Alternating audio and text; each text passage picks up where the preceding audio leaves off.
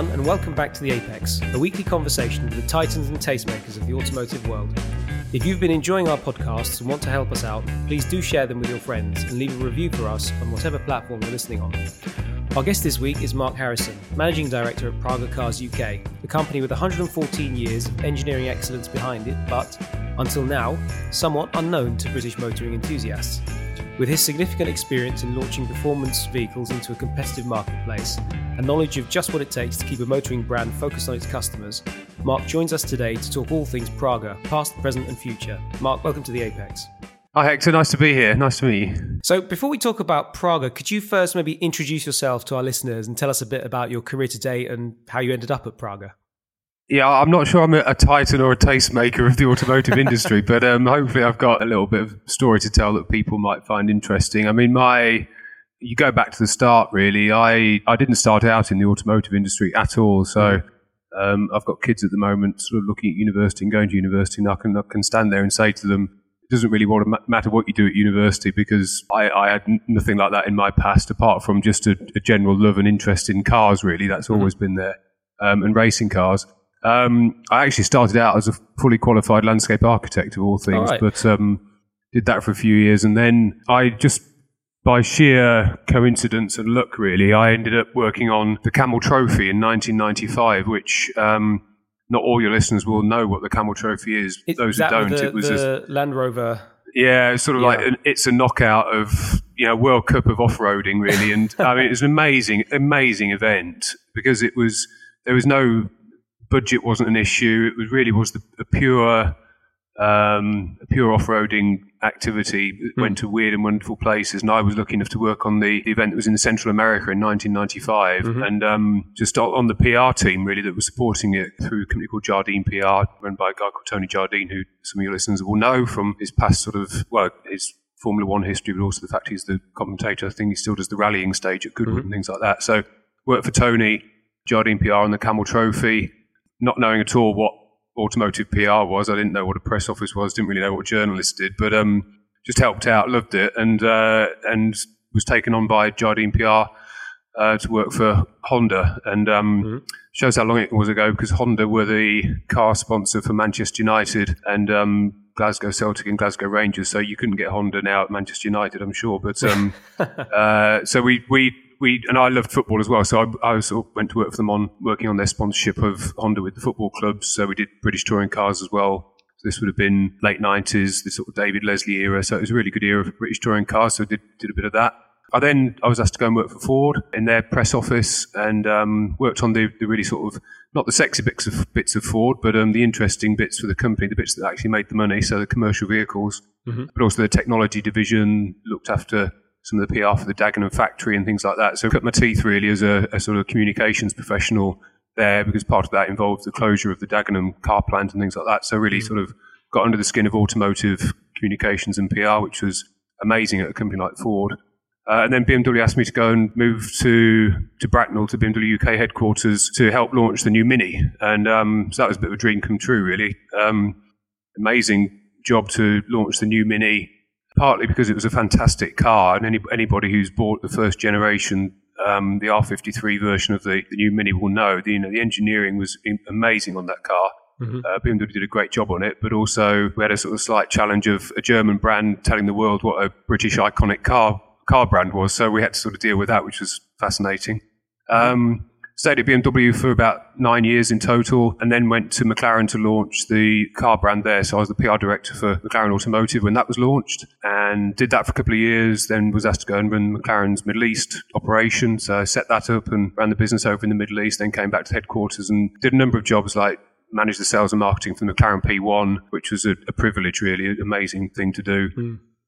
Left McLaren after a few years and went into consultancy, and I've worked for people like Rimac on the launch of what was called the Concept 2, now the Navira, and Pininfarina on the Battista electric hypercar launch and things like that. So and then a couple of years ago got a call from these crazy folks at Praga and said, would you come and talk to us about our business and what we're doing? And loved it when I met them, really liked what I saw, liked their ambition. like their honesty. There's very, very little bureaucracy and politics at Praga. It's just classic sort of Central European. This is what we're doing. Let's get on and do it. But combined with that it's got this rich history that very few people know about. So. Yeah. For someone like me that's background is a lot of communications, it's great to come in at this sort of as a brand is growing, but to have that history to tap into. I was going to say, I mean, that's an amazing CV, but let's talk about Praga, the company, its history. As I mentioned in the introduction, I'm sure that some of our audience, this is the first time they're hearing about it, but it's been around for quite a while. So could you tell us a bit about it? Yeah, just a small matter of 114 years. So, it's the oldest car brand you've never heard of. The good thing with the folks at Praga as well is that they're not embarrassed about that. They're not ashamed about that. It's built up over those years purely as an engineering driven business with zero sales and marketing in effect. So, better that way around than the other way around. It's got its heritage. It's got its, foundation of making things, and that's really at the heart of the best car brands historically have been that way. You look at BMW, and that's where BMW came from, purely engineering driven, and BMW is a good sort of comparison in that Praga historically made really anything with a motor. So before communism really defined a lot of Praga's history, they made everything: race cars, road cars, airplanes, trucks, tanks. We've even found Praga vacuum cleaners and it literally is anything that had a motor they made. Then communism happened. I'm sure it's a bit more complicated than that, as historians will know. But, the short version is it happened. Yeah, and Praga was selected by powers that be to make trucks and gearboxes and axles and tanks for the communist world. They actually, before communism, they actually made more cars than Skoda and Tatra combined, and everybody will have heard of Skoda and Tatra.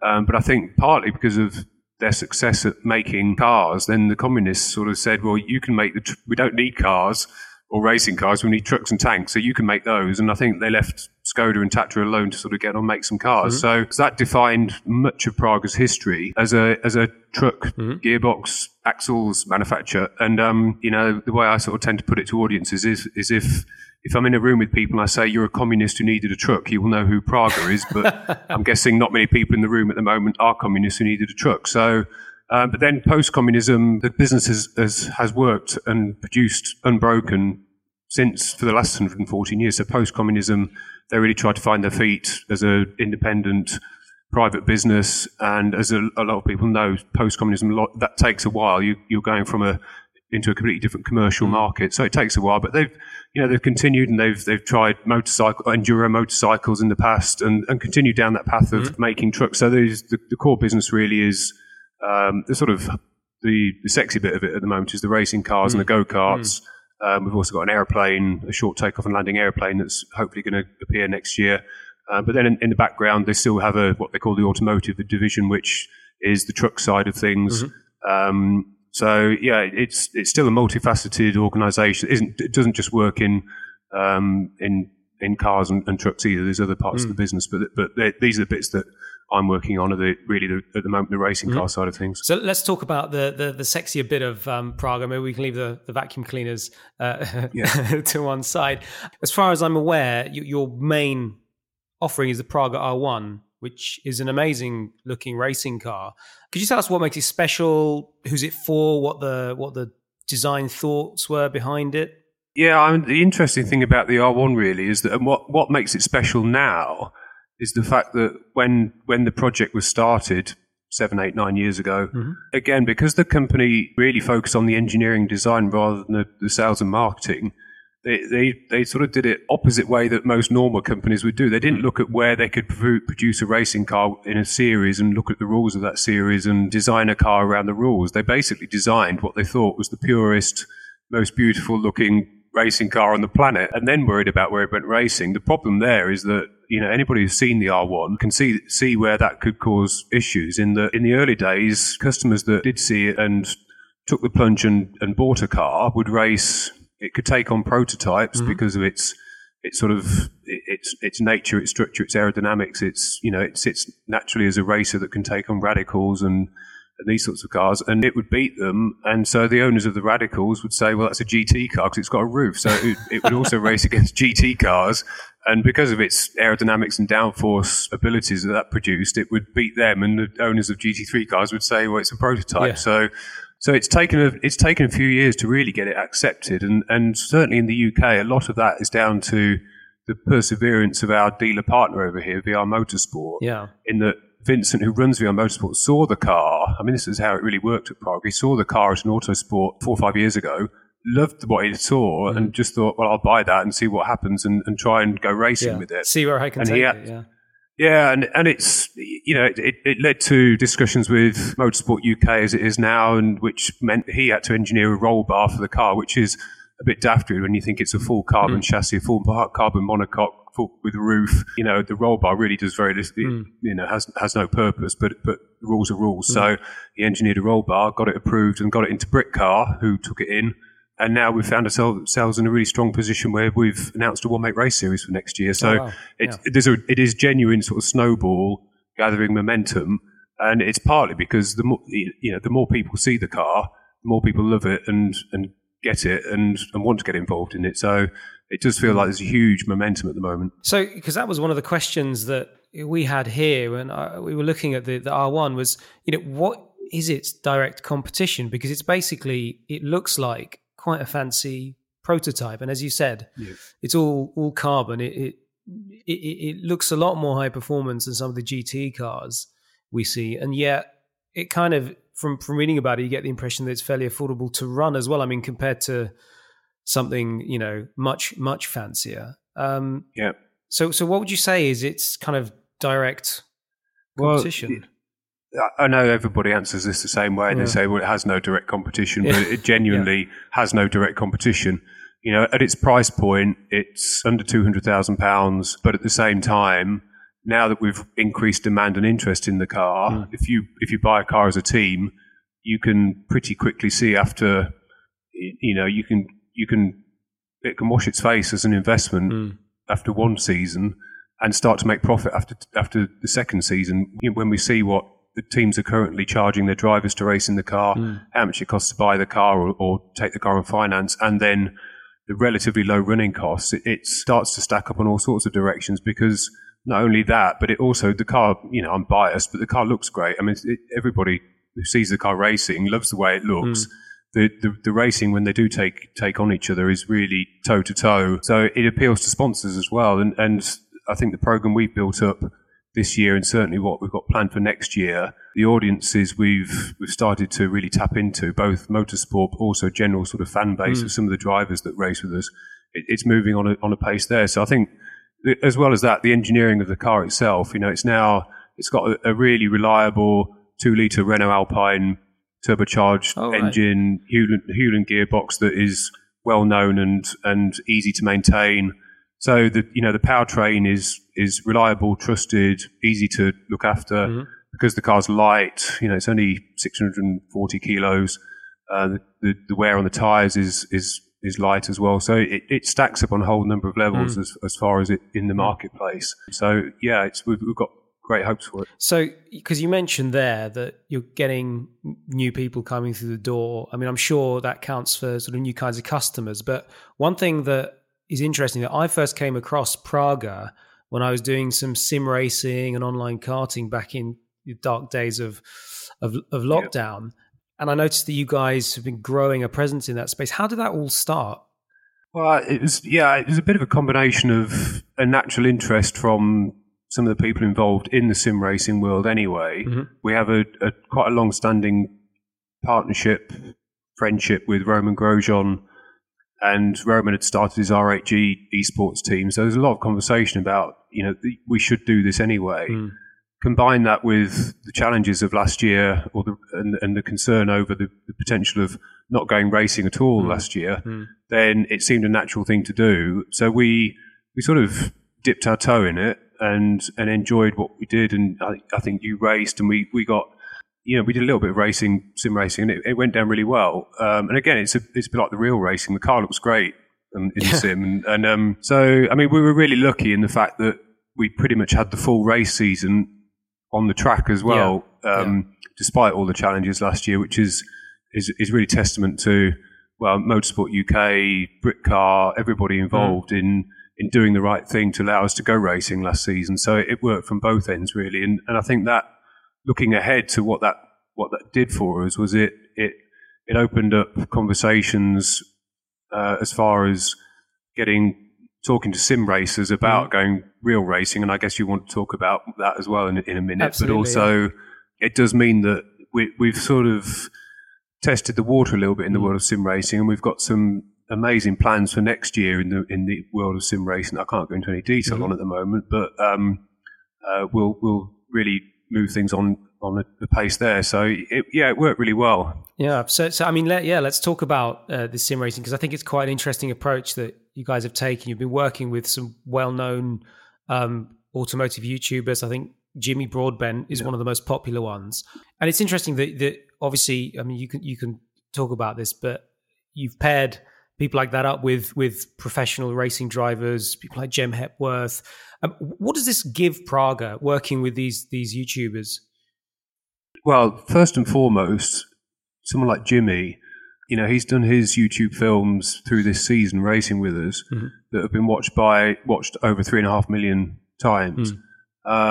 So it gives us a huge audience off the bat for a brand that nobody, as we said earlier, nobody had ever heard of. So, and I'm quite lucky in a way in this area, because my experience of gaming was really going into my son's bedroom and shouting at him, saying, "What are you doing, wasting your time playing or watching Fortnite?" Yeah. I mean, it's a different world to me. So I sort of come at this from a position of knowing nothing about gaming, and how we came across Jimmy, and Jimmy's been fantastic, because he started the season, he'd never raced a car in his life, and yet he's been thrown into an R1 full downforce race car in a competitive race series, and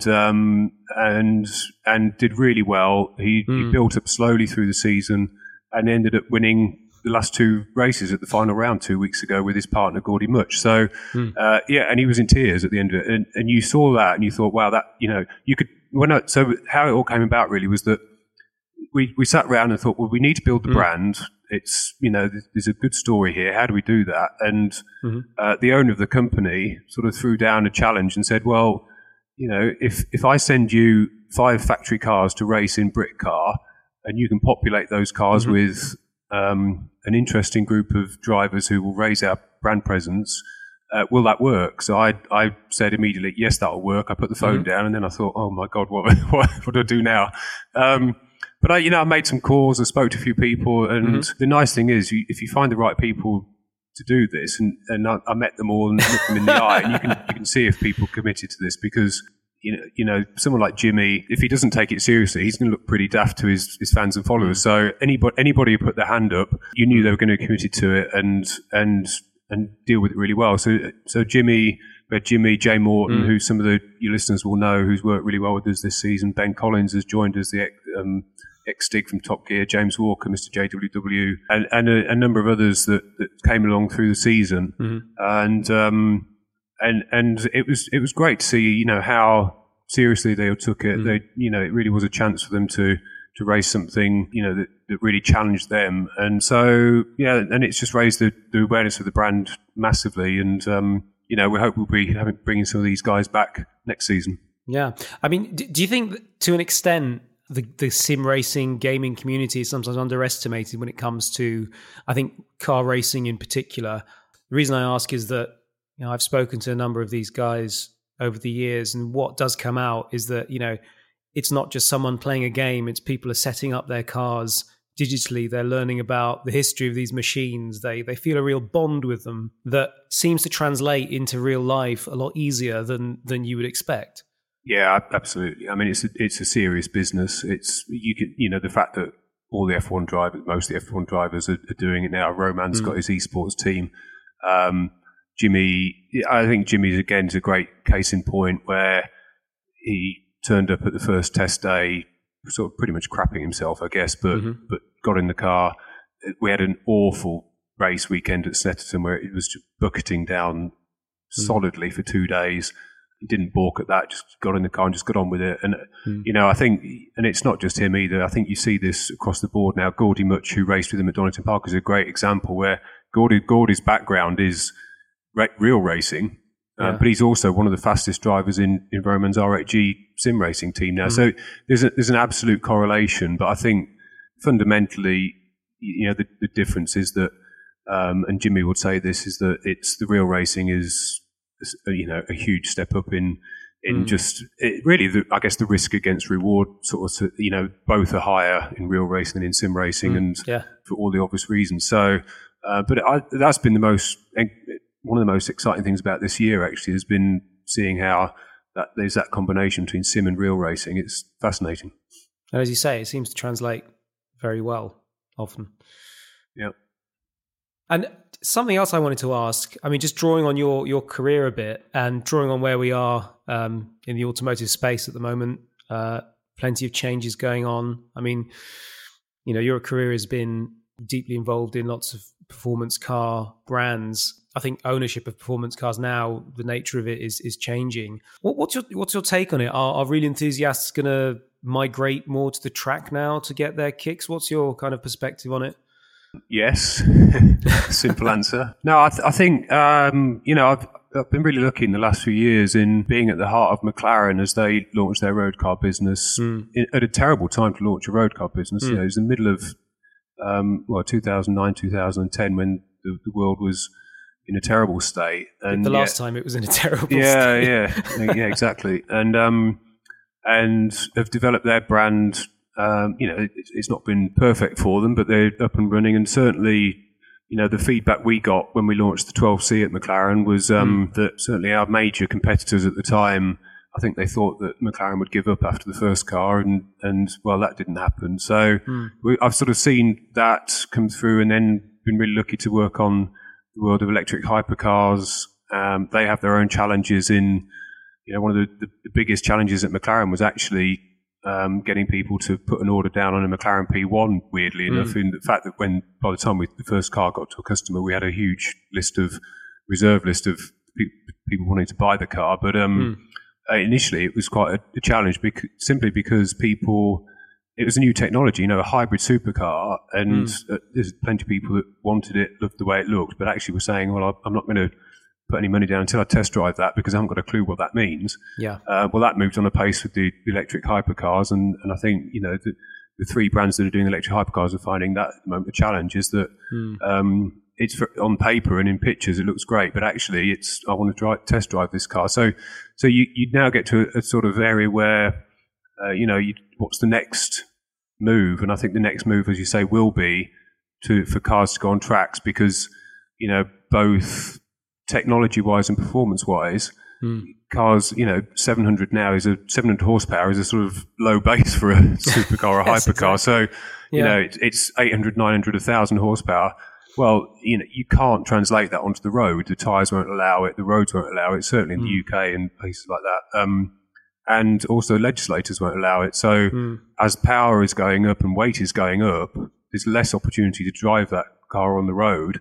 And so you're seeing, certainly in the States, a huge growth of private motorsport clubs and private tracks with 20, 30, 40, 50 garages. We've got a partnership. We're working with Escapade at Silverstone, actually, the private sort of members club that's being developed at Silverstone. And so that's only going in one direction. So as there's more need to have cars going on tracks, there's more demand being built up to support that. And certainly it works for us. If you look at the R1 as a potential track car, and we did design and build a one-off prototype road legal version of that, actually the R1R, you can certainly see that as owners of hypercars and supercars move to the tracks, they will suddenly realise really even more how compromised their road cars are for the tracks. Absolutely. So we'll be looking to almost go to lower power, lighter weight, and really test their abilities on the track. So it's not about testing their cars; it's about testing their own abilities. So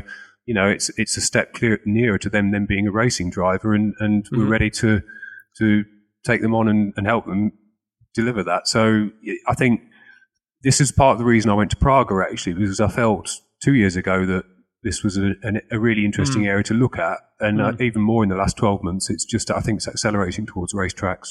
Yeah, I mean, the irony is the racetrack will be where you get, the smaller wheels, the smaller chassis, smaller brakes, less wasteful, more resourceful tire management, technologies. It's quite funny that the racetrack seems to be where all this stuff is actually going to be. Yeah, and I think the challenge for the big manufacturer, call them big manufacturers, but, the supercar brands, is that they still need to sell, compared to Praga, say, a huge volume of cars. And the track, they will still need to design cars for the road. And Praga works in an organisation called ESCA, European Small Car Association, which was founded, I think, by McLaren and Aston Martin when we launched the 12C back in the day at McLaren.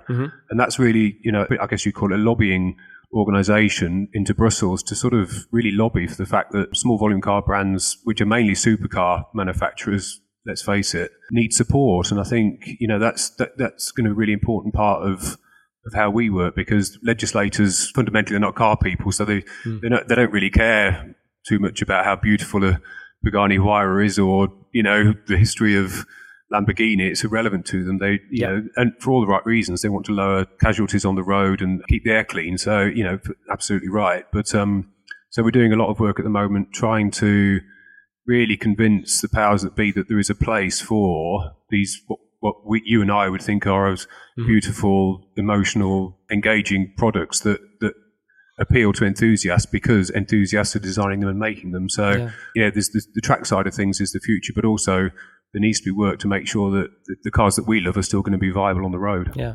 absolutely. So, I was going to ask, so what lies in the future for Praga? Near future, mid future? Can we look forward to an exciting 2022?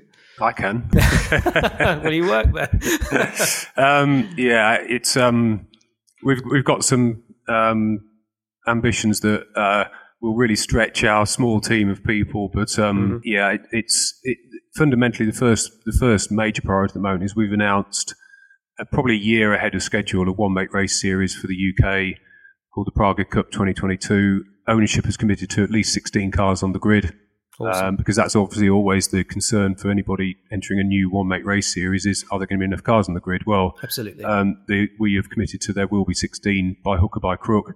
So that should drive interest in that. We're seeing interest already, frankly. So we had 10 cars on the grid at Donington Park 2 weeks ago. So we're looking forward to launching that. That will take up a lot of our time and energy to do that properly, because then the plan for Praga is to really take the UK as a template. We're not big enough to do all this outside of one market at the moment, but if we do it properly in the UK, the rest of the world looks at the UK for its motorsport and mostly for its supercar heritage. So we'll then look at how we take what we're doing to the USA, to the Middle East, and to other markets. We've set up a small initial global dealer market. So we've got some really nice partners in Benelux, Australia, Poland, California, UAE, out of Dubai, and the UK. So we'll work with them again to build up their work with us.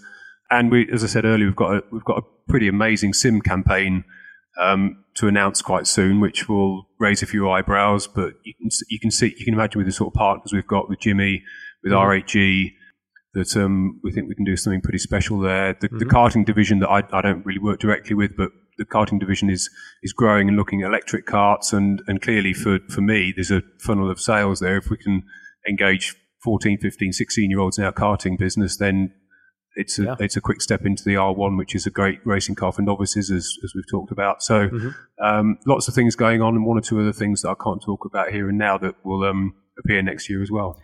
Awesome. All sounds really exciting. We're coming up on time now, so I've just got some quick fire questions to end with. So the first one is, what is your dream track or road car? I think probably there's three cars and they've all got the number one in them, I think.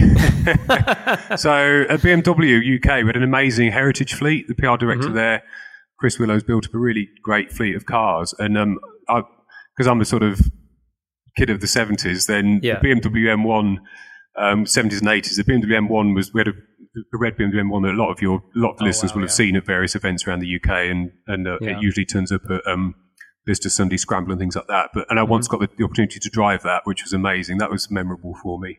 And then the McLaren F1 for all the obvious reasons, having worked at McLaren and seeing the cars every day at the Boulevard. Never got the chance to drive one, but then I did get the chance to drive the McLaren P1 as in the development phase of that, and that was just incredible, unforgettable. So, and they're all sort of road stroke race track cars as well, which is really nice. And what was there one more? No, M1, F1 and P1. That'll do. Okay, so second question is your favourite racing venue? I guess really it's sort of it's as a kid really that sort of sets your views, doesn't it, for the rest of your life. And I used to spend a lot of time at Cadwell Park. My dad used to take us racing, to watch racing at any opportunity. So I'm from Lincolnshire. Spent a lot of time at Cadwell Park, which I just love as a place. Yeah. And we used to go to the Speedway and the stock cars at Boston. That's not there anymore, but nice dirt oval track in Boston, Lincolnshire. And back in the day as well, we used to go to Brands Hatch quite a lot in the days where you could literally just turn up on the gate and walk into a Grand Prix. So we did a lot of that because my dad spent a lot of time in Kent before we had kids. And more modern times, I guess, I had an amazing experience at the Yas Marina racetrack when I was working out in the Middle East. I persuaded Chris Goodwin to give me a lap of Yas Marina in a McLaren P1 at full chat and as a passenger. And the great thing about that was it meant I could get out and I could say to Chris, right, I never have to go and do another bloody passenger ride again in my life because it's never going to be any better than that. So Amazing. And so final question is, what's one piece of advice you've got for someone thinking of getting into amateur racing? I think probably, I don't know, how would you put it? Be fast and be nice. And I don't know if those two things go together. But I think, there's, as I say, I haven't worked at the coalface of motorsport before this job. So a lot of it is, I've spent time with racing drivers, but actually seeing them in action. I think you look at some of the kids that are out there and they've all got dreams of being professional racing drivers, and rightly so. And, but I think the key point to make is that only a small percentage of you will become a professional racing driver. So for the 95% that won't actually become a professional racing driver, there's still lots of opportunities to work in motorsport. So, work hard at your dream, be fast, be committed to being fast, but also think about, at the end of the day, you want to be able to pick up the phone to somebody you met at the racetrack a few years before and then remember you in a good light. So I think, there's plenty of young drivers out there who will tell you they're the fastest thing out there, but actually you need to keep relationships strong with people and build a good network, frankly. I think that's as important. That's some very good advice to end on. Well, Mark, we're up on time, so just leaves me to thank you very much for such an interesting interview. Absolute pleasure. No, it's great. Thank you. The Apex is powered by Custodian, a new platform for car enthusiasts designed to help you manage your car from anywhere. Using the latest technology, it takes the pain out of ownership and lets you just enjoy the drive, because Custodian will take care of the rest. So if you believe life starts after 6,000 RPM, you need to be on Custodian. Join us now at www.custodian.club to sign up for early access and get ready to enjoy your car like never before.